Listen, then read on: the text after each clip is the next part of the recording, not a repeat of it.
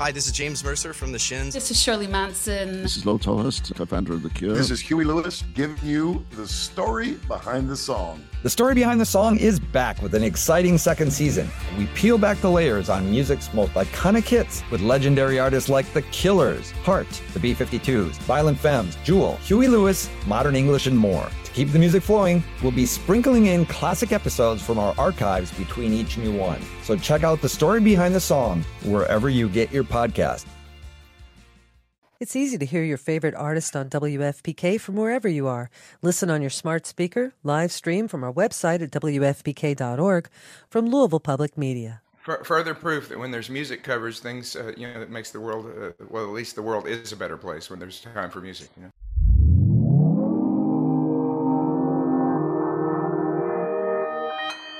Consequence Podcast Network.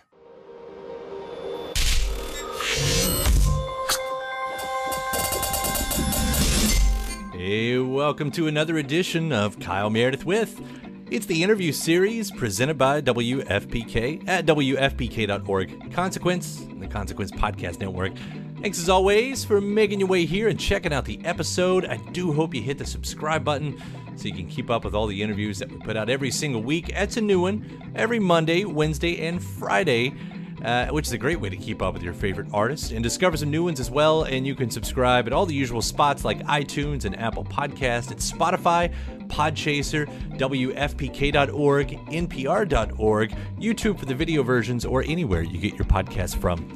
I'm Kyle Meredith. Today, my guest, Lyle Lovett. Legendary Lyle Lovett. We're going to be talking, in fact, going deep into his new record, 12th of June. And his career as a multi-genre artist starting all the way back in the 80s. We'll talk about covering Nat King Cole, the recent retirement of his long-standing duet partner Francine Reed, and being in a transitional point in his career. Lyle's also going to take us into the new album, which hits on becoming a father for the first time as he hit 60, and how that idea played out in the new material, as well as his summer tour with friend Chris Isaak and their past hijinks. We'll do some Paul Reiser appreciation. You might remember Lyle Lovett not only doing some cameos, but singing the theme song to Mad About You. Speaking of acting, we'll talk about his recent roles alongside Donnie Wahlberg in Blue Bloods, and the time he met Tom Waits during the Dead Man Walking concert. So let's do it. Discussing 12th of June, it's Kyle Meredith with Lyle Lovett. Well, Kyle, thank you for having me on. I've been called Kyle most of my life. Some of the older folks at church call me Kyle, and just don't think twice about it. Yeah. And so I always enjoy talking to people named Kyle. And I wonder, I always ask if the reverse is true. Do people ever? It is call true. you Lyle? It's true in this that one of my most favorite people in the world. It was a cousin of mine. She was just a couple years older than me and passed away a few years ago. Was my best friend, and through my entire life, she wouldn't call me Kyle. She'd call me Lyle. Instead of Kyle Meredith, she'd call me Lyle Mareeth. That was so and of course, and I mean this to every time she would say that, if it was your face that popped it even in the back of my mind, So I'm so sorry. Well, had this orbit, and wasn't a bad thing, I assure you. I promise. All right, one more question. One more question for you. Do you play music yourself? You play an instrument? You sing? Not so much these days. I've got a ukulele behind me, and I've got a guitar, and I did the band days back in high school, and just out of high school, I did about 8 years in a regionally touring band, and a bit of a rock thing, and then sort of fell out because I was always obsessively passionate about music, but it wasn't always making the music. It was just about all these other things, and so the interviewing became the thing that I fell into hardest, and did that. But every now and then I'll think of I'll hear a song and I'll go, oh, I bet that's easy to figure out real quick. And I bought the ukulele the day my son was born, and in 2008 or 2007. Yeah. So the day that we brought him home from the hospital, there was a guitar store right across from where I lived at that point, a Guitar Emporium here in Louisville. And I walked across the street. I've been there. That's a great store. Yeah. You live close to Guitar Emporium? That's really dangerous. It was. I was over there a lot. They actually just closed. They did. They closed and put all their inventory in another shop across the river. But it was sad to see them go. Yeah. Oh wow. institution, had been there forever. That's tragic. Well, I'm always curious. You know, Brian, who you were talking to, Brian was in a band called I-9 that Clive Davis signed to. Was it CBS when Clive was at CBS, Brian? RCA. That's right. That's right. Clive, yeah, that's right. And y'all made 2 records for them, right? And the full length release is the one Nathaniel worked on, correct? Nathaniel Kunkel. I know Brian through Nathaniel Kunkel. We met around 2005, I think, right, Brian? But and Nathaniel has engineered so many of my recordings, you know, and you know ended up in the last few years, because of the state of the recording business, ended up getting a real job. And so I was really lucky that Chuck Ainley, who did my 3rd album called And His Large Band, was willing to work with me on this one, and I loved working with Chuck. It was like coming home working with Chuck after all these years. We recorded And His Large Band in 1988. It came out in 1989. So it was just great sitting next to Chuck at the board and going through everything. The small world we talk about in this industry brings us all together a lot of the time like that. So it's true. Yeah, it's true. Chuck Ainley has contributed to my life, and he's a wonderful recording engineer, and I'm really proud of the music we've done together. But in 1987, when I was doing the Pontiac album, Chuck was Jimmy Bowen's kind of first pick engineer, and Chuck was doing Reba McEntire at MCA Nashville in those days. Reba and George Strait and the Oak Ridge Boys, the biggest acts on the label. And I was working in the Jimmy Bowen leased the studio complex soundstage in Nashville, just off just a few feet off of 16th Avenue, and Bowen recorded all his acts in the front stage of soundstage, and I was recording in backstage. It was just a smaller studio, and the front stage was interesting because the mixing board was in the recording room. It was there was no wall separating the control room from where the band was set up. So it was a really direct relationship. But on our breaks and backstage, I'd walk up to front stage, and Chuck would be sitting there at the board late at night, comping tracks and putting things together.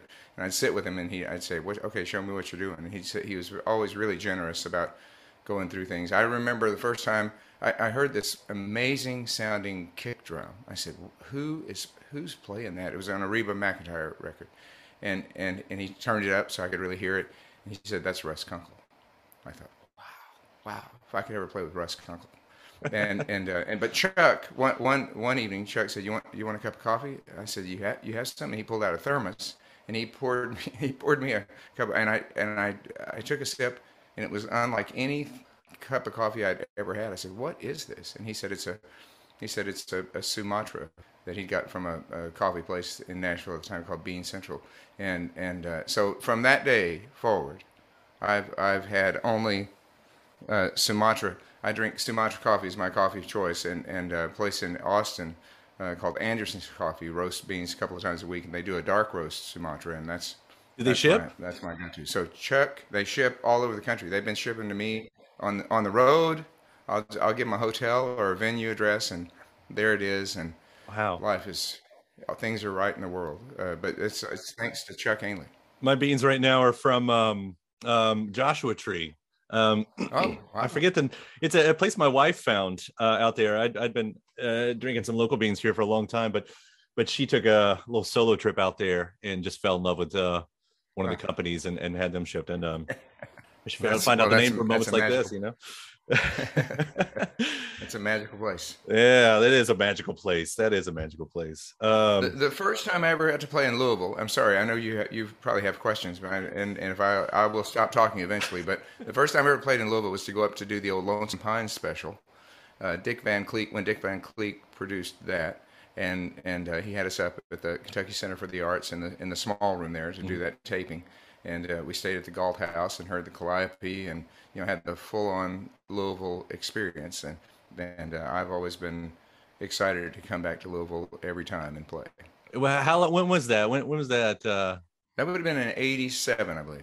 It's so interesting, and I was thinking about this, just as I was thinking about this interview and stuff, and you and back in the '80s, because for whatever genres men and coming up in the country world, I think in my head and a lot of people's head too, like I've got REM over my shoulder, and especially in the 80s and late 80s, college rock being such a thing. And I think I've always probably considered you more in that world than the world of Reba. And I mean, again, which is also the stuff I grew up with in Litchfield, but just considering, I think what we think of in the pop culture sense of what the 80s were, and then realizing, like the music that you're making there, it comes out of that same world. It's always interesting the way history writes things like that, I guess. Well, I went to Nashville in 1984 because my friend Nancy Griffith invited me to sing a harmony with her on a record she was doing. They ended up on Rounder Records that Jim Rooney produced, and I thought, well, as long as I'm going to Nashville,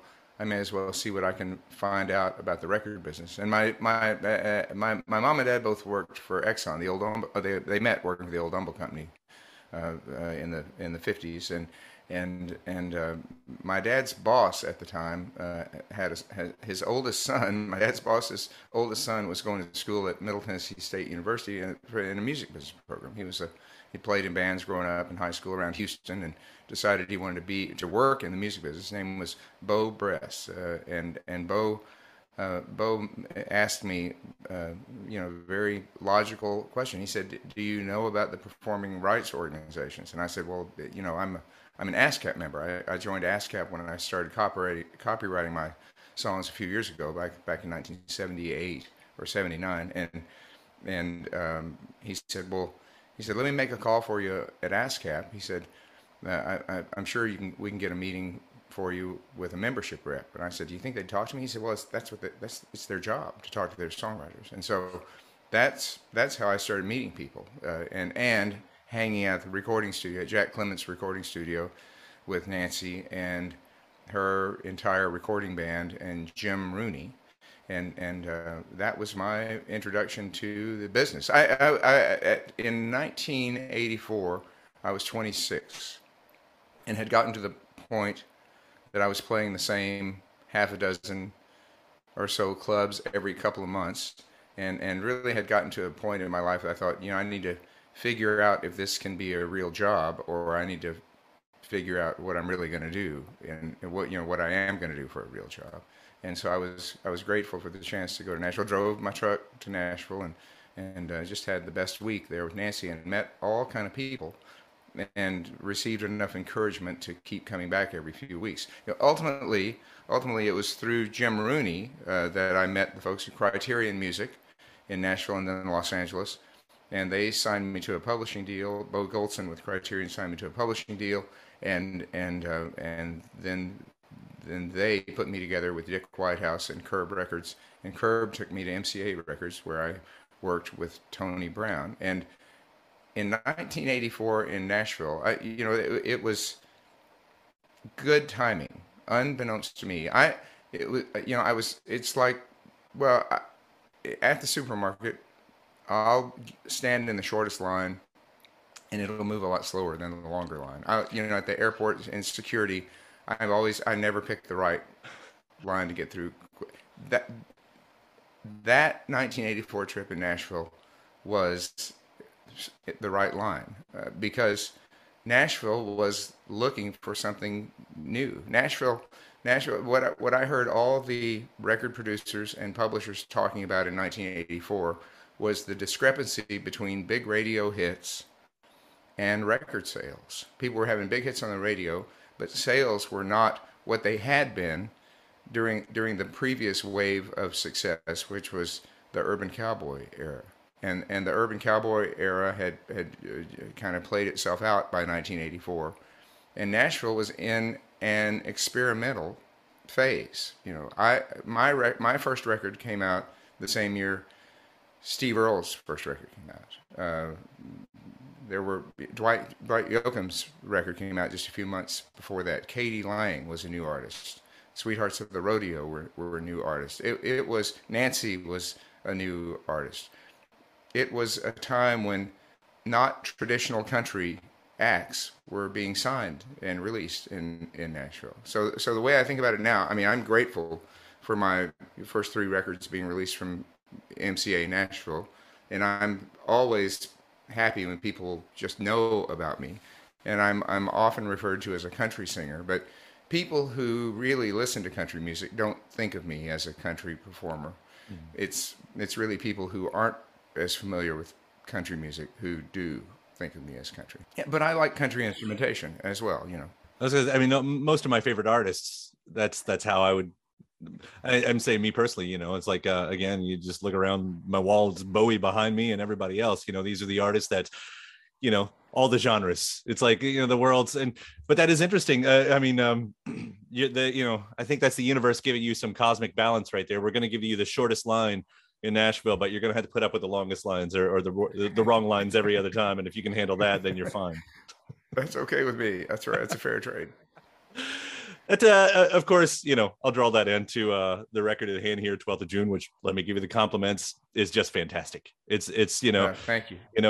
For us having to wait a little bit longer as it goes to get this one. I mean, it does everything that I was hoping it would do. But, you do get those moments. I was so happy to see that you were doing the studio version of Straighten Up and Fly Right. I think I'd put that in my top 20 greatest songs of all time. Right, me too. And it was one of those. That's a song that I would never have approached, but years ago, back in the late '90s, and correct me if I've got my date wrong, but Gary Marshall did a film called Dear God and asked me to record that for Dear God, for the soundtrack, and so I did with the guys in the band, so it kind of became it was. Gary Marshall gave me permission to approach that great Nat King Cole classic, and otherwise it would be, I just wouldn't have. But as over the years, it just became a song that we in the band enjoyed playing. In the last few years, I started doing it as a duet with Francine Reed to have more for her to do in the show, and that and G Baby Ain't I Good to You. G Baby Ain't I Good to You I recorded with Matt Rawlings on his first solo record for the MCA Master Series, and Matt picked that one and asked me to sing that with him. So another case of someone else giving me permission to do it.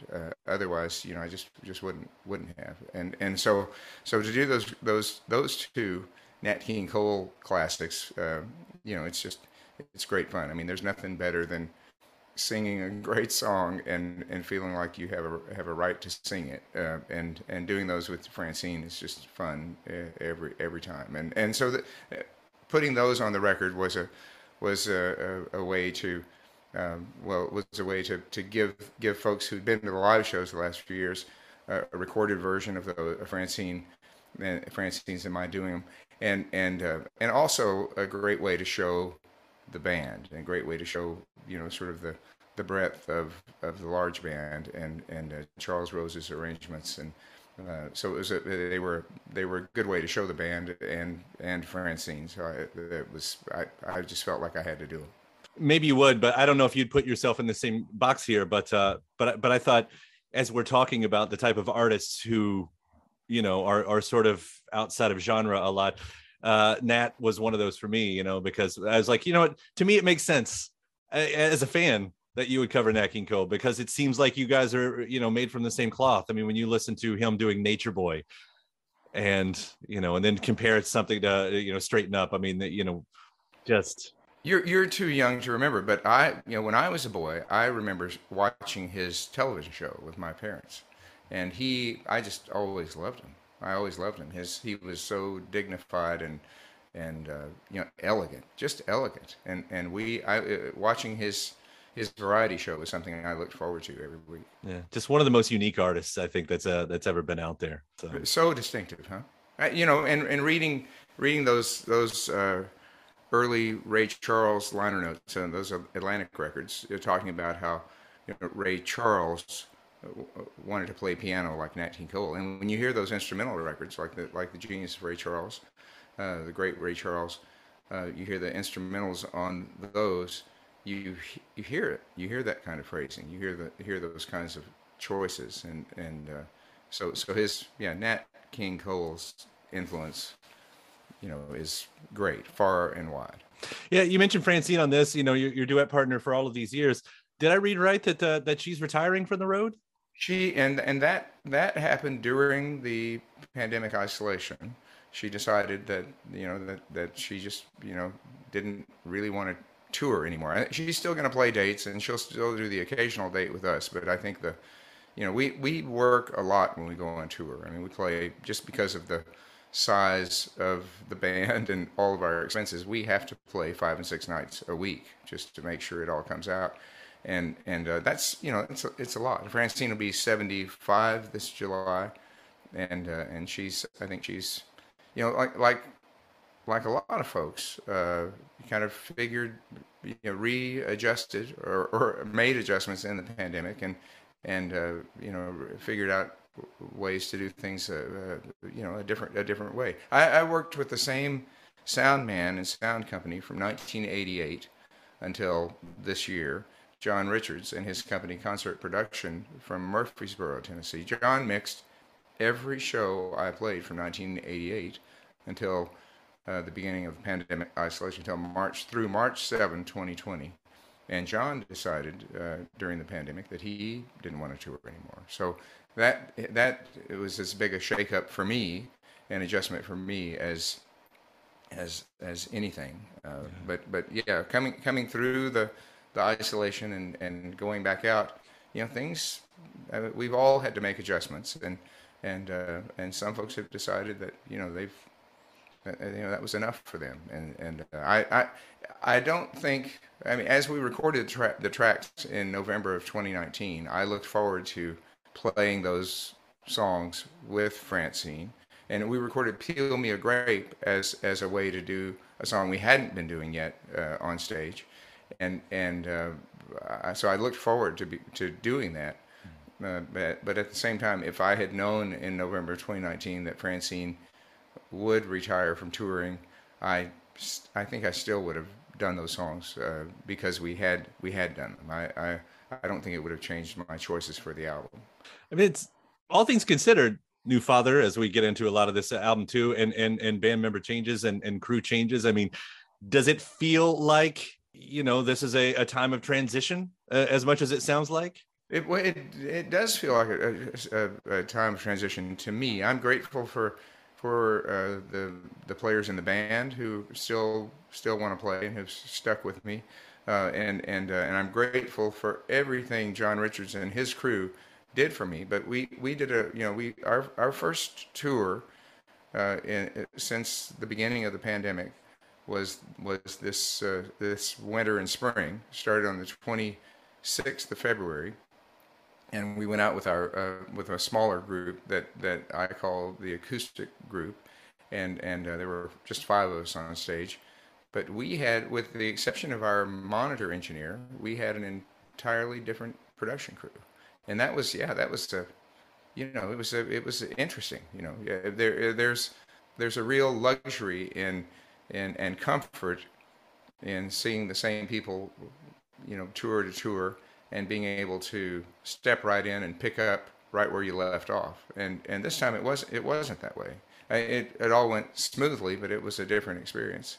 And we're working with Claire, the great sound company, and their equipment was stellar, and the folks that they supplied for us to run their equipment were likewise stellar.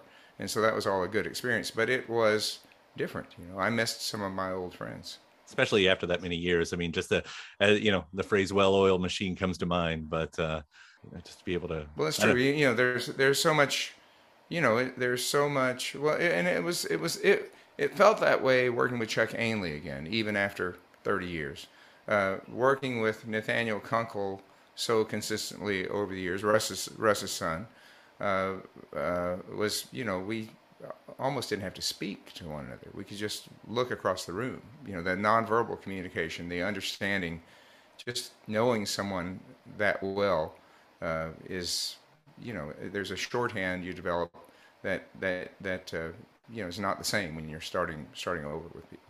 Well, I'll bring up the parenthood because I know that's a big part of the story of this record right here. And we kind of mentioned that. I mean, from the lighthearted side, we get Pants is Overrated, which I think I figured out somewhere, heard somewhere that a bit inspired by your kids' birthday suits anyway. Yeah, well, I mean, exactly. I mean, just the, when you're just trying to get a 2-year-old dressed, and finally you sort of give up and you think, well, maybe they're right. Maybe they've got it right. Maybe I'm the one who has it wrong. For a lot of us around here, potty training just meant putting the kid out pantsless in the yard and saying, you figure this out. This is.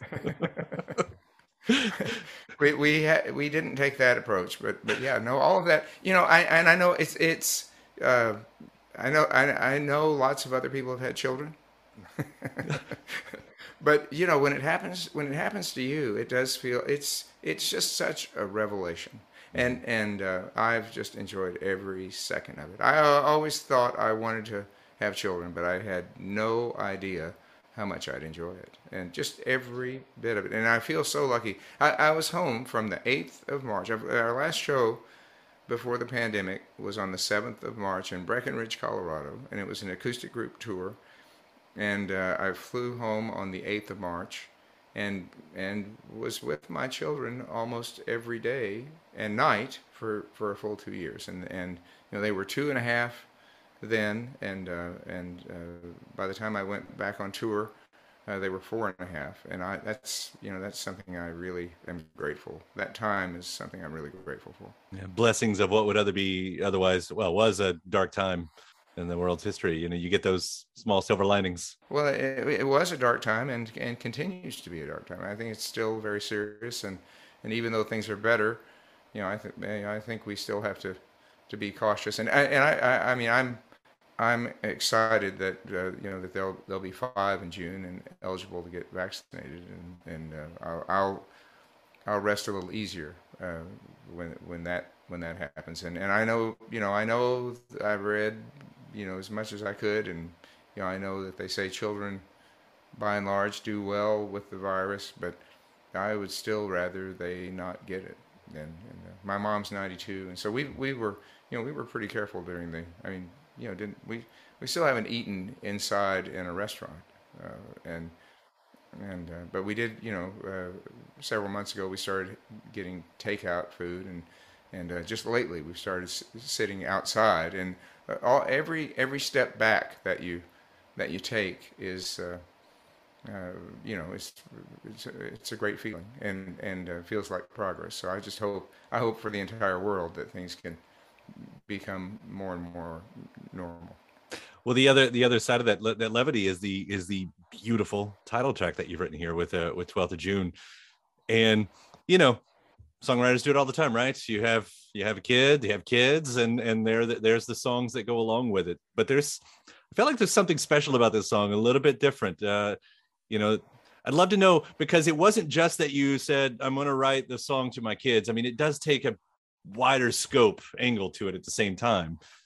What was the thought that went into that? I mean, how did you approach it? Well, I really never considered my age until they were born, or until I knew they were going to be born. And I started doing the math and thinking, gosh, by the time they're in kindergarten or in first grade, I'll be 64, 65. By the time they graduate high school, will I get to experience that with them? And so I've written songs before from the point of view of the dead guy at his funeral, and so this is another one of those. We have a family cemetery in San Jacinto County in Texas, and there's a little creek that runs by it's a tributary to the main creek, and it runs by the cemetery that we always played in as kids, and that was always referred to. My dad always called the branch, and so that's really was just describing the setting, and that's really what it is. Sort of being at the end of your life and being grateful for all of it, and that's having children has made me feel that way. If nobody listens to this record, and if nobody shows up at another show, I will still be happy with my life because of that. That line, I will love you three forever, though I fly beyond this life. I mean, the best songs are the ones that just punch you right in the stomach when you're not really expecting it. Take the breath away, and that's definitely one of those great moments. Well, thank you, thank you. It was about to be their first birthday, and songs are. I'm not a terribly disciplined writer. I don't feel I don't feel as though I'm the kind of writer that could write just anything. If I were given an assignment, I'm not sure that I would be able to come up with something. I don't feel. I admire songwriters who are great craftsmen, and I don't know that I am. But I was just thinking about their first birthday, and I was out running errands, and sort of thinking of the melody and lines, and my main thought was I don't have time to work on this right now, and I don't even want to work on it, but it just kind of wouldn't leave me alone, and I've made up other songs in that same way where you think my first thought is no, I can't think about this right now, I've got serious stuff to do, but they just kind of keep tapping you on the shoulder, keep playing themselves in your head, and so that's how that one happened. Yeah, I mean, I think you've written one of the all-time greats there. And shout out to Astapro for sponsoring this episode and providing us with free samples. I live in Kentucky, in the Midwest, and allergies, yeah, I suffer. When I say I suffer from allergies, I suffer from allergies. And around here, everyone I know deals with allergies to some degree. And for a long time, I thought it was just something that I would have to live with, which is a real problem for anything, but especially when you're a radio host. It affects my voice, it affects my mood, it affects everything. And I feel like I've tried all the medicines. Some of them work better than others, but there's never a perfect one out there, especially because some of them take forever to actually work and some of them don't work at all. And then there's Astapro, the fastest solution to nasal allergy symptoms. It's what I use now, and it's definitely changed my life. Astapro is the first of its kind nasal allergy spray. It's the fastest 24-hour over-the-counter allergy spray. It starts working in 30 minutes, while other allergy sprays take hours. Astapro is the first and only 24-hour steroid-free allergy spray. Astapro delivers full prescription strength indoor and outdoor allergy relief from nasal congestion, runny and itchy nose, and sneezing. With all the pollen in the air, with all the dust around the corners of the house, even with the allergies I have from my dog, Astapro has been the nasal spray that has helped me with all of my allergies. And it can help you too. Get fast-acting nasal allergy symptom relief with Astapro. Go to astaproallergy.com for a discount so you can Astapro and go today. ASTEPRO allergy.com. That's ASTEPRO allergy.com. Astapro and go. Use as directed for relief of nasal congestion, runny nose, sneezing, and itchy nose due to allergies. The future is a hefty responsibility and not one that we take lightly. But then taking things lightly has never been what Hefty is about. That's why we've created the Hefty Renew program that turns hard-to-recycle plastics into valuable resources like park benches and building materials. To participate, simply fill up an orange Hefty Renew bag with accepted items, tie it up, and drop it in with your regular recycling. That's it. It's that easy. It's time to rethink recycling with Renew. Particular valued resources may vary by geography. More info available at heftyrenew.com. And then in that lineage that you're talking about too, there's some folks I've read about that, was kind of comparing it as far as thematically as you're talking to Family Reserve. And for you, do you ever consider that writing, I don't know if you call it a sequel song or just continuing that story? I didn't really think of it in that way, but I certainly see that analogy. But it's all it is just a, it's just a consistent emotion, it really wasn't designed to be a sequel. The other night on stage in New York, I talked about a song on the record called "Her Loving Man," being sort of an update to She's No Lady, but it really wasn't intended to be. But it's, I think, I'm the same person and have the same kind of point of view and the same emotional response to a similar situation. So it's in that way, it's I think it's it's just the consistency that makes it seem like it might be. It's just a slightly different facet to this similar idea. This one might be an obvious one, but what inspired Pigmeat Man? Because that's a fun one. It's my son. I mean, he's so far in his young life, he's a vegetarian, except for he loves bacon. Loves bacon. Well, it's a good thing to love. I mean, that's once again, I feel like he's right. Right. He's right. But I write down little critics with truth bombs. That's how I feel about kids too. Little critics with truth bombs. Isn't it the truth? That's one of my favorite things about being a dad is you do get the unvarnished truth always. Mm-hmm. Yeah, mine's about to turn 15 this year, and that's been the whole time right here. It's like, what did I know? But you try to, they think of you as this all-knowing thing, so it's hard to destroy that. We're getting to the point where I think my kid's figured that part out, though. He's got the truth now behind it, so it's you kind of don't want to ruin it for him, do you? I know, and it just makes you feel great when they ask you a question you couldn't possibly know the answer to, that they think that much of you. And you just want to do your best to not let them down. Huh? That's true. Well, you're going to take this out on the road. I see some co-headlining dates with Chris Isaak. There's a dream little bill right there for me, at least. Chris Isaak. Chris is such a wonderful person. He was nice enough to do. Over the course of the pandemic isolation, I did 20 live streams. With my friend Brian Whitman and his company Sear, and we did these live streams. We did 16 of them for a ticket, and a $10 ticket, and Chris Isaak did one of those with me in October of 2020, and he was such a joy to work with. The preparing for a live stream, Brian and I did them every 3 to 4 weeks. And getting ready for the live streams, sort of doing tech rehearsals and just, talking about what we might talk about when we did the live stream, talking about songs. Chris was so detailed, and those conversations, those rehearsal conversations, were so much fun. Just to be able to spend some time with an artist you admire. I just enjoyed those immensely. And Chris was so detailed. Chris was.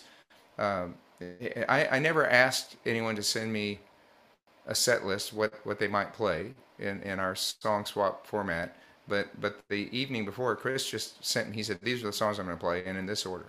And the day we were that afternoon, we were getting ready for the show that evening, and he texted me, he said, here's what I'm wearing. As a here's what I'm wearing, and I thought, how nice, so I was able to dress accordingly, and he was just very thoughtful and very detailed, and on camera, really loose and had a great sense of humor. We'd run into each other a few years before. We've done some special events over the years. We did a Johnny Cash special years ago, and did a Buddy Holly tribute special together. For that Buddy Holly tribute record that Peter Asher produced. Mm-hmm. But we were about to go on stage at the Mountain Winery in Saratoga, California, a few years ago. And in the wings, I saw this guy standing in the wings holding a dog.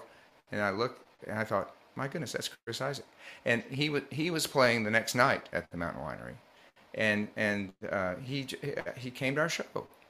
I was shocked and so pleased, and I went over to him, and we were about to go on. I mean, in a couple of minutes, I said, I can't believe you're here. Would you be willing to walk out on stage at the beginning of our show? Would you be willing to walk out on stage and welcome people, act like you got your nights mixed up? Would you be willing to go out there? And he said, yeah, sure. just like that. And he walked up, "Hey, good evening, ladies and gentlemen. So happy to be back here at the Mountain Winery," and did this whole thing. And you could see the blank look on people's faces. It was just perfect. Oh, that's beautiful. Yeah, it was. And so he's got a wonderful sense of humor, and I'm really looking forward to playing shows with him this summer. We're doing, I think, 21 shows across the summer. He's doing some of his own shows. We're doing some of our own shows, but then we get together a few times across the whole country. Yeah, his TV show, I think, was one of the one of the best little gems, hidden little gems. And yeah, oh, he's a great actor, huh? I mean, to see him in the Twin Peaks films, that David Lynch, saw that in him, and he's just right on. Right on. Have you guys never have you never been in the same thing? Because there's a missed opportunity, like film wise. Well, I mean, we'll just have to do our own show this summer. We'll have to come up with some kind of something. Keep the cameras rolling. This is our setup for streaming, and that was, I mean, to figure, it really was it was fun to get to perform when we couldn't perform out in public, but it was also, it actually helped us survive, Mm-hmm. and I thought of a ticket price. I mean, the most consistent nice comment that we always got on our live streams was, thanks for doing the live stream, but we're eager to see you live again. And so I used to tell people, it's not the same as playing live, but it's different.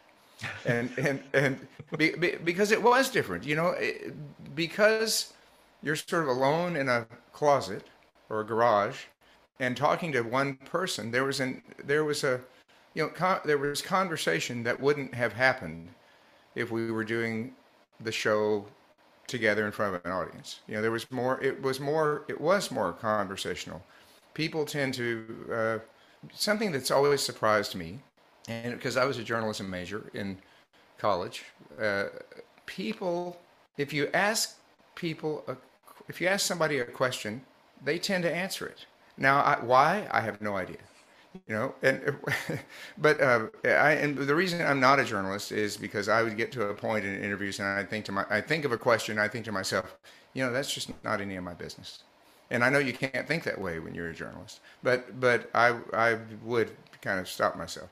But I really enjoyed the conversations I had, because doing a deal like this, I mean, you do kind of lose sight of the fact that, gosh, other people are watching it, and so I really enjoyed the conversations I was able to have. Chris, as you and I were talking about it, Chris was so smart and so funny, and everyone brought their own quality to those live streams, and I wouldn't have asked my friends for a favor. Would you do this with me? But I didn't have to ask him for a favor. I was able to call him up and offer him a gig, and that was a great feeling. Because we split after our expenses, after paying Brian's company and our advertising expenses, we just split down the middle what we made from the show, and I was able to offer folks a gig, and I enjoyed that. That's beautiful. Do you take that? Further? Like you go down the road with Chris. I mean, is there a moment where you guys can just stop in the middle of the show and talk to each other in that way, or I hope so. We're talking about, we've been going back and forth talking about songs that we might do together, and so we definitely want that to be part of the show, and so I can't imagine our not talking. I'd love to see that continue. I mean, that is I agree with you. One of the coolest things about the last couple of years of being able to have that view of our favorite artists, it's intimate's an easy word to throw around, and that can certainly be used here, but it was different. It was personal. Well, it was, and I, the folks that tuned in, the folks that paid $10, made a difference in my life, and helped me to. I mean, we had to reorganize some things, and they really helped us survive. And there were. This past week, when we played at the City Winery in New York, we did 6 shows in 4 nights, and there were people who shouted out from the audience, thanks for the live streams, and that was a wonderful feeling. Gave me a chance to thank them, because that's it really did help us. 6 shows in 4 nights. That's like playing at the Fillmore back in the 60s and 70s right there. The evening show and the night show. I was so glad that folks went, that we were able to do that. But one show a night, we did 2 shows each, Thursday and Friday night. And I'm terrible about cutting a show down. We played one show on Tuesday, one show on Wednesday. And so then when it got to Thursday and Friday, I thought, well, we can't really shortchange the folks, who stepped up and wanted to come to the late show. We can't do that. And we can't shortchange the folks that bought tickets first for the early show. So we did 2.5-hour sets on Thursday night and Friday night. I mean, we were literally on stage for 5 hours, and the guys in the band were so nice about it. I mean, they were so nice about it. But it was, the end. we felt like we'd done something at the end of Friday night for sure. Yeah, take that, Springsteen. 3 hours. That's child's play right there. That's great. I'm so looking forward to this series. I really am. And I quickly do want to ask just about the other side of your life, because acting's always been, as we've talked about it along with Chris, such an interesting part of what you do. One of my pandemic shows that I decided just to do the whole thing while I had the time was Mad About You, which of course you got to do the theme song again. Yeah. And I had Paul Reiser on here not too long ago, actually, to talk to him. Paul's great, isn't he? Yeah. He's so smart. Gosh. Oh, one of the best right there. So funny. And he and Michael McDonald have just done a book together. That's wonderful. It's not out yet, but it'll be out. But they wrote it together, and Paul he's just brilliant. So you've been popping up. I saw Blue Bloods. Your music's all over that series on Epix. What's next? I mean, do you stay active in that? Do you audition, or is this usually somebody comes to you? I am not an actor, but I occasionally get to play one on TV. I really enjoy acting, but it was just kind of an accidental thing for me. Robert Altman came to the show we did at the Greek Theater in the summer of 1990 on the tour that we opened for Ricky Lee Jones, and called me up after that. And so occasionally somebody thinks of me for a part. I have auditioned in the past, but I haven't auditioned in years and years, and I don't pursue acting in the way that actors do. Just occasionally somebody thinks of me. Ian Biederman, who's a writer-producer on Blue Bloods, was at that same show that Altman was at in 1990. He was a youngster, and he made up this part for me in Blue Bloods, and so it's thanks to him that I've been on that show a couple of times. It's great fun. I really enjoy I feel like I get to peek in the windows of acting and see a little bit what it's like. It has given me a tremendous respect for actors and what actors do. The people who are, in general, people who are really good at something make it look easy. But being on set and watching someone's process, it's given me it makes me realize it's not easy. There's a lot to it. They just are really great at it. Working with Donnie Wahlberg is, he's so gifted. I mean, such a gifted musician, but on set, he's so, so knows what he's doing and so helpful to me. And getting to do all my scenes with Donnie was just it was a real treat. I mean, he and I have gotten to be friends, and just watching someone who really knows what he's doing do that thing is a privilege, and it's just an education. I mean, there's so much to learn. Working on those Altman films, working with Don Roos and The Opposite of Sex, getting to work with Lisa Kudrow and see her comedy up close and see how dramatic she could also be, and just how deep her understanding of human nature is. I mean, there's a real lesson, a lesson in life from all the talented people you get to work with. I feel that way when I'm on stage with my band, standing on stage with Russ Kunkel.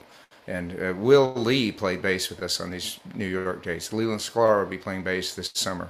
I mean, to be on stage with them and Jim Cox on piano, and Luke Bulla on fiddle, Jeff White on mandolin and guitar. I mean, Jeff's a veteran of the bluegrass world. It's, and the great singers, Willie Green Jr.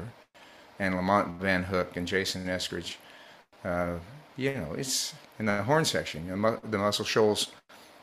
Two of our horn section are from the Muscle Shoals horns. Our alto player is Brad Lely, the professor of saxophone at the University of North Texas. I mean, he's just amazing. I met Brad in 1990 when I sat in with Harry Connick and his band. Brad was playing with Harry. The Mace Hibbard is playing tenor. Took Harvey Thompson's place. Harvey was one of the old Muscle Shoals guys and decided he was Harvey's 80 now, I guess, and doesn't tour anymore. But Mace originally from Waco, Texas. It's a privilege to be on stage with such talented people, and for me, it's going to band camp every day. Getting to work in film is the same way. It's like a dream to just see what it's like. All of my favorite artists are the ones who are so artistically creative beyond the song.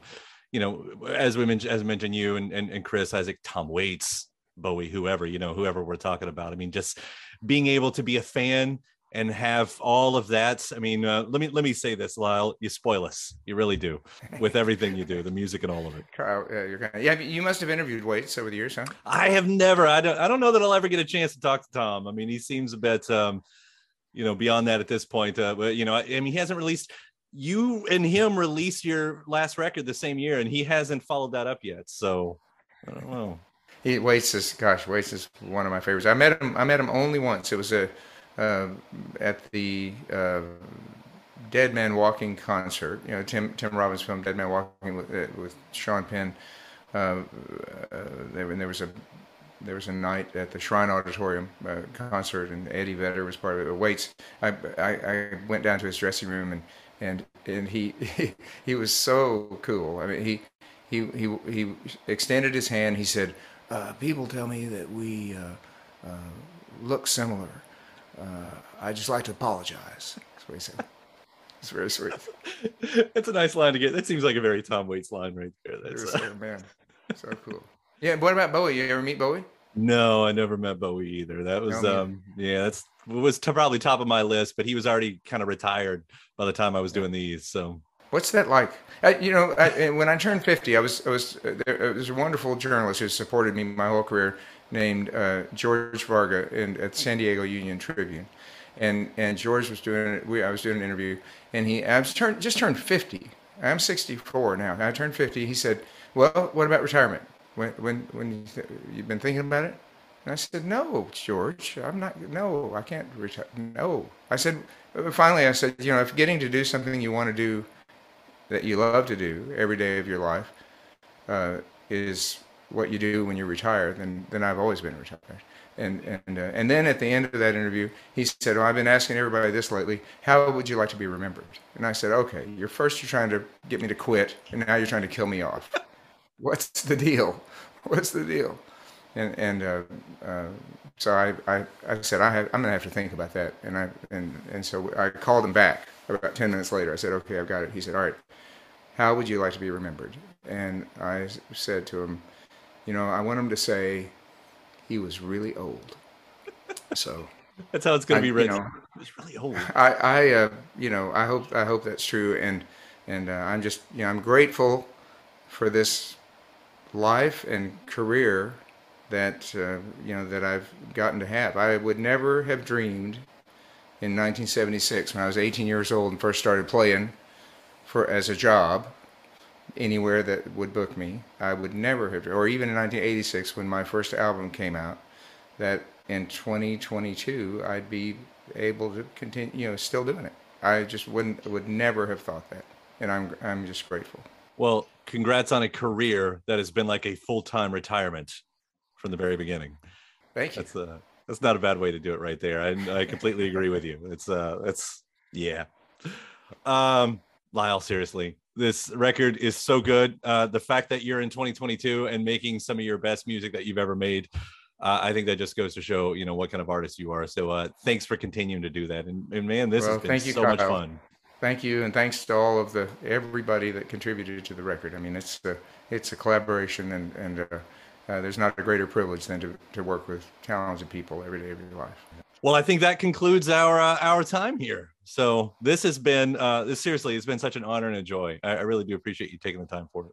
Thanks for helping us get the word out about the record, and yeah, I'm thrilled to meet you, and just continued good luck to you. Have fun with Joe Scarborough and Morning Joe. It's one of my favorite programs. Right on. I'll make sure to tell him you're saying hi, and yeah, please do. Yeah, once things calm down again, and we'll get some music back on there. Hopefully, we can get you back on the show as well. So I'd love to do a whole thing on set with everybody. That would be really fun. Yeah, cool. Joe's tall. He's taller than I expected he would be. Yeah. You know, I don't know. I don't know what he's drinking, but he looks younger than me right now. That's bothering me because I think he's about 10 years older. So he does look great. It's hard to sing on the same mic with him.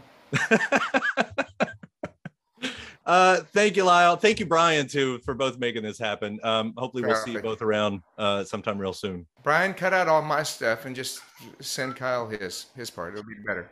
Just the parts where I compliment him. Keep that stuff. Thank you. And my thanks to Lyle Lovett. That was such a fun interview. Big thanks to you as well for checking out the episode. Again, the new album is called 12th of June. You definitely got to check that out. And please do subscribe to this series since you made it this far so you can keep up with all the interviews that I put out every single week. New ones every Monday, Wednesday, and Friday to keep you up to date on your favorite artists and discover some new ones as well at iTunes and Apple Podcasts, at Spotify, Podchaser, NPR, YouTube for the video versions, anywhere you get your podcast from. Subscribe to Kyle Meredith With. Then after that, head over to WFPK.org, where I do a show Monday through Friday, 6 p.m. Eastern. It's an hour full of song premieres, of music news, anniversary spins, and bonus interviews. Again, Monday through Friday, 6 p.m. Eastern at WFPK.org. Consequence has your music and film news. You can also find me on the social media spots, Twitter, Facebook, Instagram, all three of them at Kyle Meredith. Do hope you like and follow along. And that does it for another edition. I'm Kyle Meredith. I'll see you next time.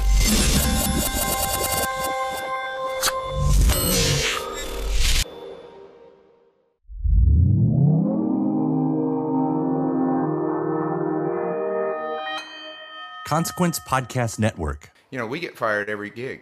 Every show we get fired, have to start over every day. It's easy to hear your favorite artist on WFPK from wherever you are. Listen on your smart speaker, live stream from our website at WFPK.org, from Louisville Public Media. At Highland, we're all about celebrating little wins and little ways to innovate digital processes. There's no customer pain point too small for us to help with. Maybe that's why more than half of the Fortune 100 looks to Highland to connect their content and data, improve processes, and turn little efficiencies into big wins for their customers and clients. Highland, intelligent content solutions for innovators everywhere at highland.com.